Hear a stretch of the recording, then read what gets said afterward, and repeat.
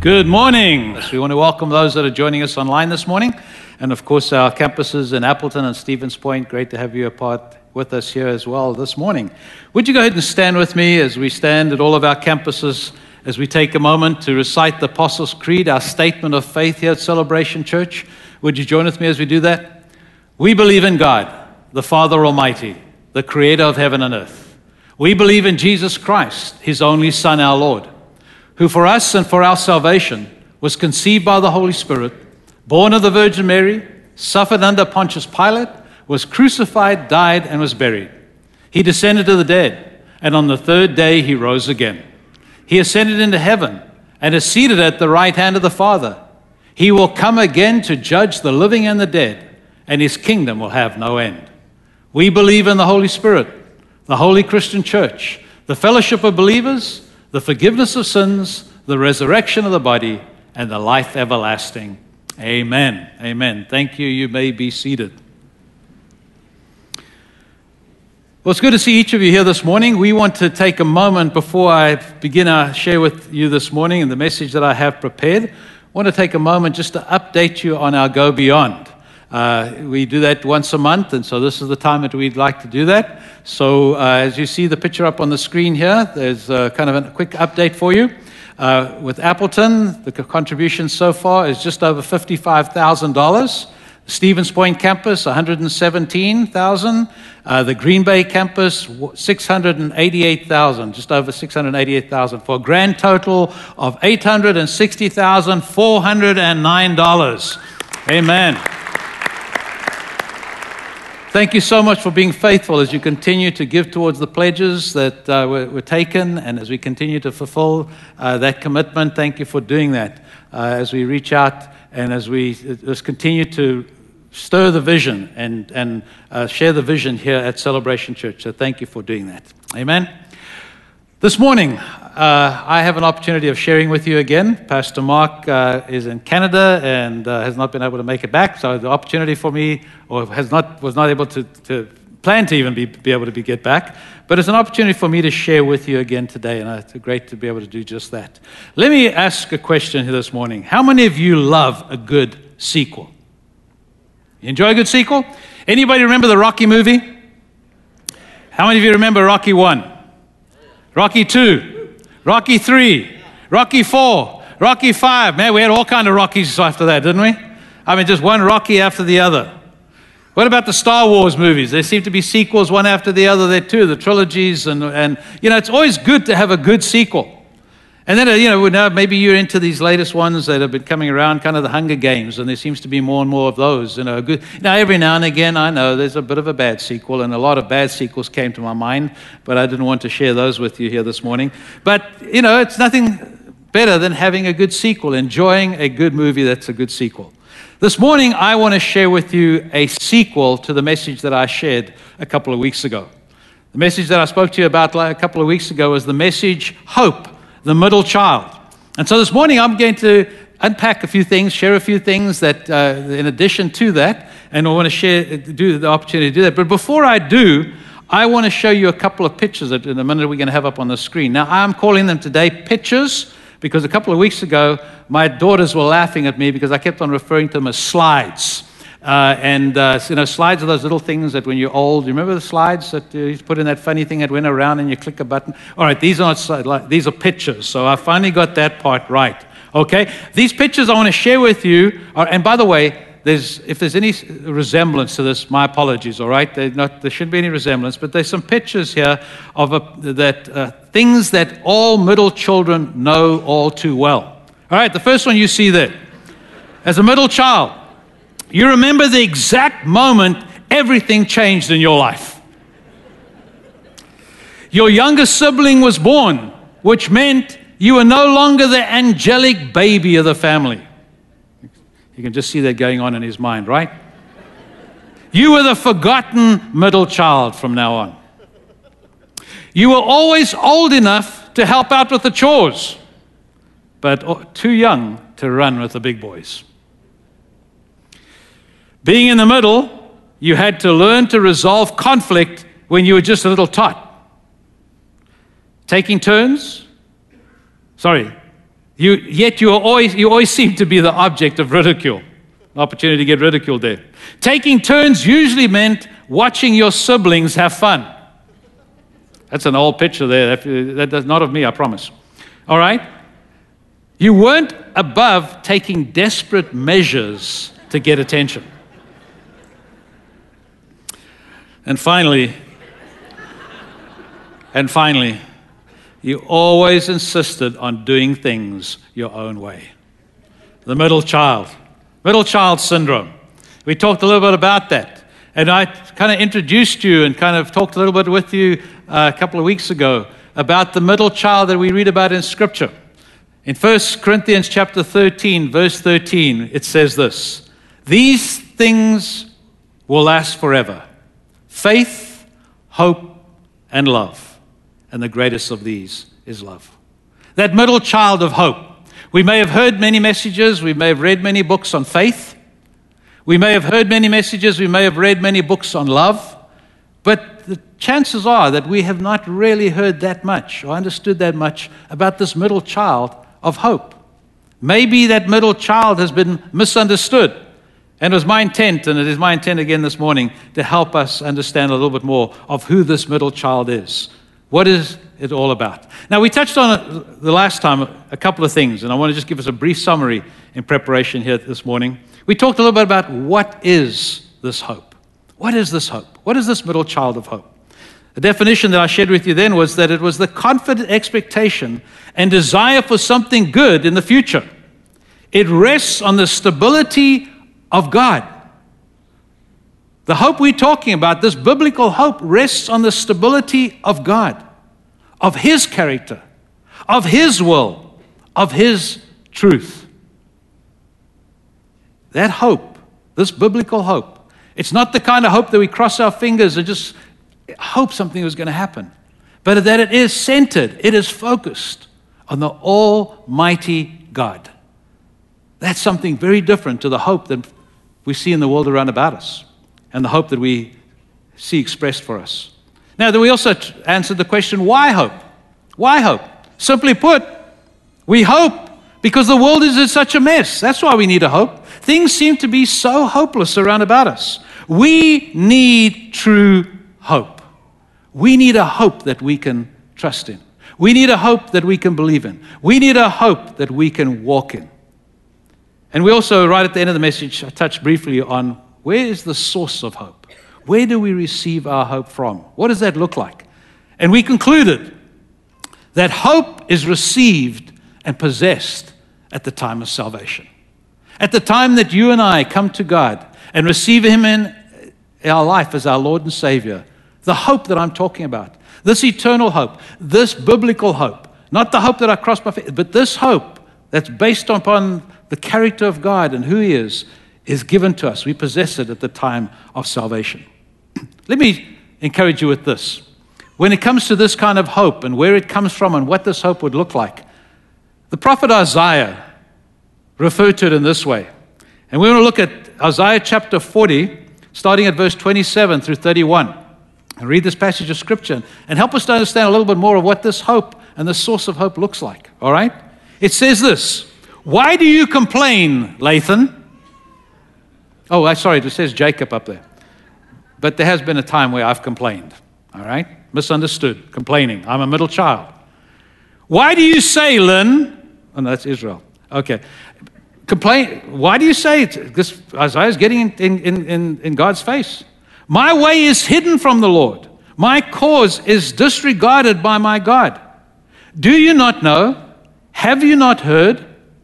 The Lord is the everlasting God, the creator of the ends of the earth." God, He, the one that we put our hope in, the one that we trust in, the one that we lean on, all right? He will not grow tired or weary. And His understanding no one can fathom. But He gives strength to the weary and increases the power of the weak. Even youth grow tired and weary. Isn't that good news? Now, I don't know where we actually, or this Isaiah decides who's still young and who's still old. I think he was kind of referring to those that when you get up to 60, you're still young, and when you get 61 and older, then you're old. I'm not sure where the cutoff line was, but he says that even the young people, the youth, will grow tired and weary. The young men will stumble and fall. But, verse 31, but those who hope in the Lord. Would you say that with me?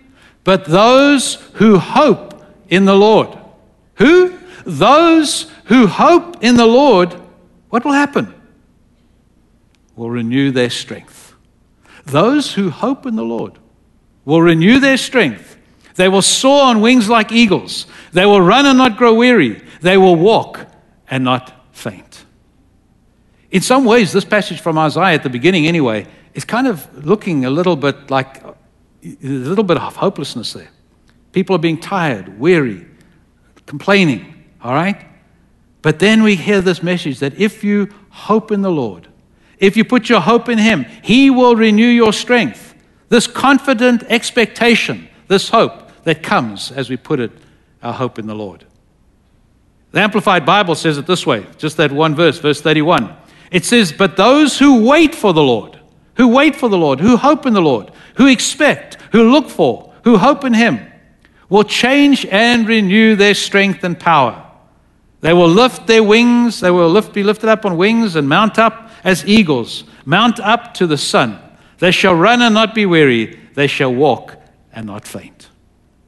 Now, there's another translation when it's talking about this hope that we're referring to here, this middle child of hope that we're talking about, and this hope and waiting upon God. Another translation uses the words to bind ourselves with twisting.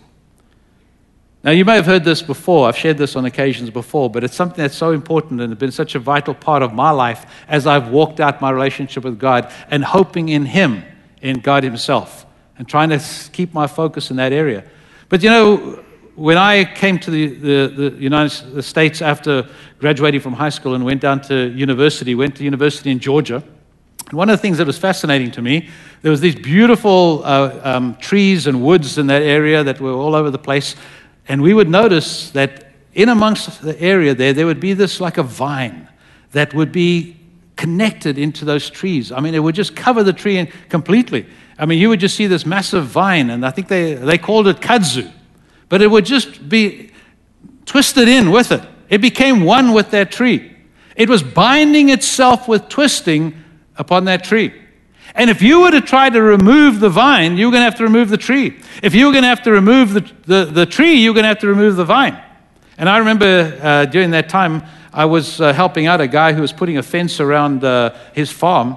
And we would go into this area, and we were trying to cut down those trees. The intention was just to cut the tree down. But it was so tightly woven with that vine that it was tough. It was hard because we would have to remove everything, including this vine. Binding ourselves with twisting. That's what it means to hope in the Lord. That we can come and bind ourselves with twisting. That we can remain in the vine. That we can come and that we can, you know, it's almost this picture of becoming one with God. Binding ourselves with Him. Hoping in Him. Well, let me ask this morning for us as we look at this hope. Why or how do you and I truly live out our hope? Why does it seem so difficult at times to live out our hope?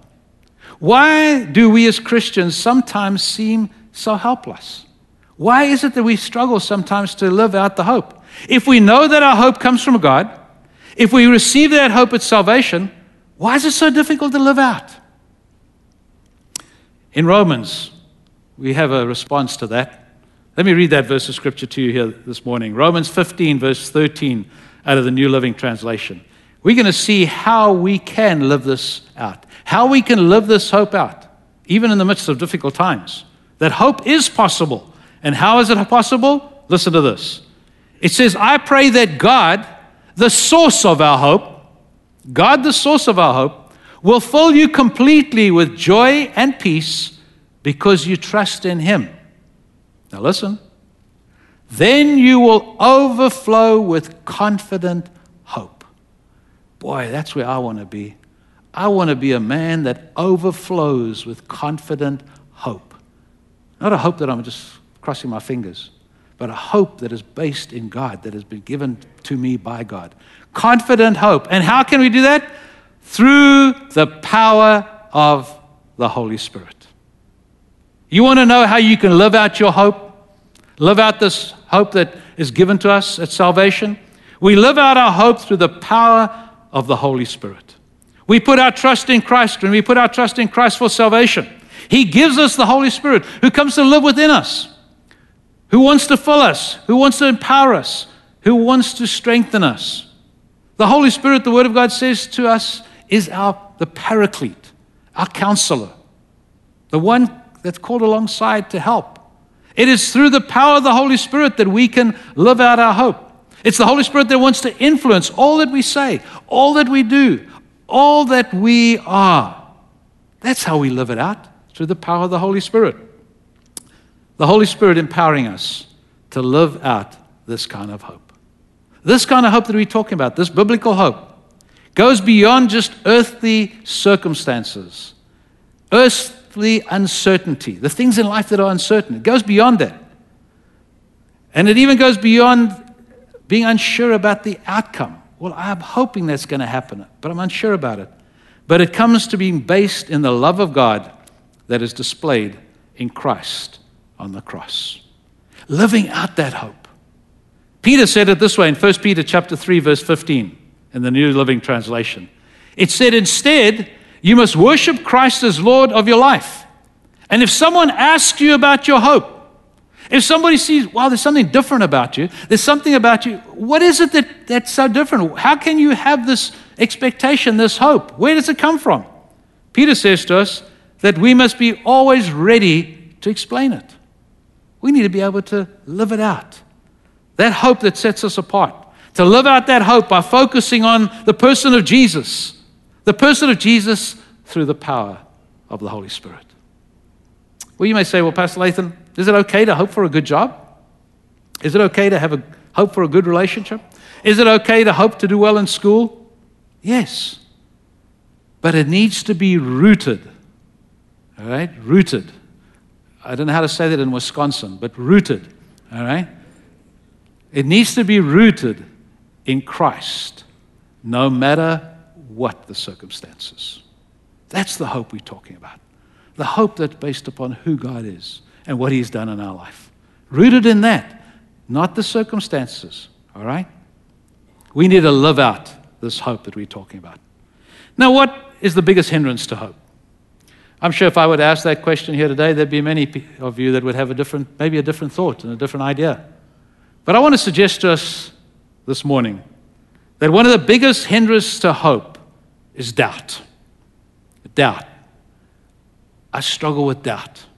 The definition of doubt, feelings of uncertainty or lack of conviction. Have you ever experienced that? Have you ever experienced doubt? You're hoping for something and you're believing but doubt comes in. Let me tell you the story that I'm sure that most of us, if not all of us, have heard before. But you remember the story of Abraham? Abraham and how he in Genesis was taken by God, and God promised him, gave him a promise that he was going to be the father of many nations. In fact, he took him out at night and he told him, look up at the skies, and he said, you see all those stars there? You see the stars up there? So shall your offspring be. Many stars as you see, that's how many children you're going to have. Now, if God said that to me, man, I'm out of there. Boy, it was hard enough with having 3. But that's quite something else. But Abraham, no, he believed God. All right? He knew that he was old. He was hitting triple numbers almost, 100 years old. Sarah was barren. It tells us a little bit about this in Romans chapter 4. Let's read it. It says this. So the promise is received by faith. It is given as a free gift. And we are all certain to receive it, whether or not we live according to the law of Moses, if we have faith like Abraham's. For Abraham is the father of all who believe. That is what the scriptures mean when God told him, I have made you the father of many nations. God declared that to him. This happened because Abraham believed in the God who brings the dead back to life and who creates new things out of nothing. Verse 18, even when there was no reason for hope. You know, could it have been that Abraham at times felt that hindrance, that doubt trying to creep in? But it says here that even when there was no reason for hope, Abraham kept hoping, believing that he would become the father of many nations. He chose to hope in the word that God had spoken to him and stand firm on that. For God had said to him, that's how many descendants you will have. And Abraham's faith did not weaken, even though at 100 years of age, he figured his body was as good as dead, and so was Sarah's womb. Abraham never wavered in believing God's promise. In fact, his faith grew stronger, and in this he brought glory to God. He was fully convinced that God is able to do whatever he promises. Able to do whatever he promises. I'm sure there was opportunity for Abraham to doubt. I'm sure that if there was opportunity for him to view things from a human perspective. But Abraham decided and chose that he was going to rest on a God who can and does the impossible. That's the hope we're talking about this morning. That's the hope that the Holy Spirit empowers us to have. You know, there's many stories in God's Word. You could look at the story of David. David was a little boy when he faced Goliath. You think he was frightened? I do.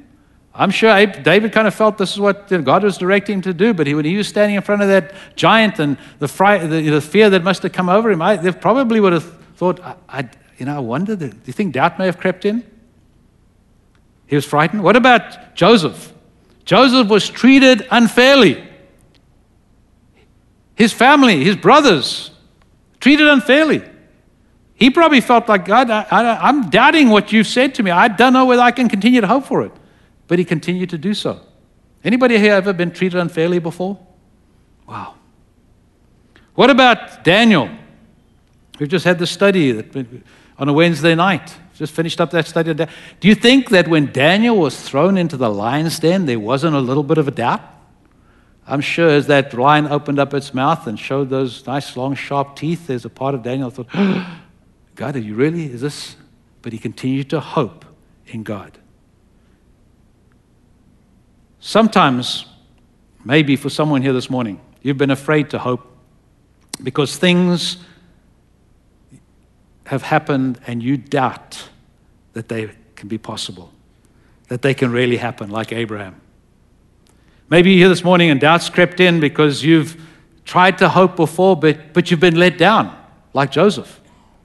You've hoped for that, but nothing happened. Maybe you've hoped for things and doubt has now crept in because of past wounds, past disappointments, things that you experienced, past experiences, even present circumstances that you may be going through right now at this very moment. And doubt has crept in. Because doubt is common. It can be common to all. But how do we overcome that doubt? How did these testimonies that we read about here in God's Word, how did they overcome that doubt? It's when we take our lives and what God has said and shift our focus off of what's temporary and put our focus on what's eternal, the truth of God, the gospel, the good news of the gospel, things that are eternal. Temporary is not going to last. Eternal lasts forever. Eternal, God's Word. What has God said to you?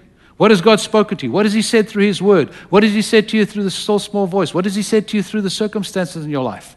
When you put your focus on that, on the eternal, not on the temporary, you can increase your hope, can be what God intended to be. You can stir that hope within you. When you put your focus on God's character, His unchanging character, when you put your focus on His great love, you see, church, the power of the gospel, the power of the good news will shatter doubt that may be in our heart and in our life as we hope in Him. Let me conclude with a story. There was a young man who was in his early 20s, and he had felt a call on his life to go into ministry. and he had prepared himself to do so, had felt God even calling him now to give his life for full-time missions, and had started to do that as well. He got engaged and everything seemed to be coming together, and he was now out speaking at different churches, itinerating, raising his funds to be able to go on the mission field.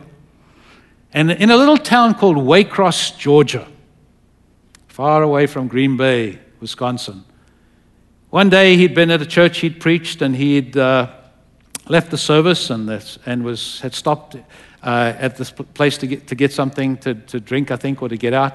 And he pulled behind a Greyhound bus. There was a big Greyhound bus, and he pulled up behind it. Coming from behind him was another Greyhound bus. And for some reason, the brakes in that bus failed. And what happened was the car that he was in got squashed in the middle. The driver of the Greyhound bus that hit him from behind jumped out of the bus, ran around to the front to see if he was okay. And he'd had his Bible up on the dashboard, and his Bible had fallen off and fell in his lap, and it opened up into his lap.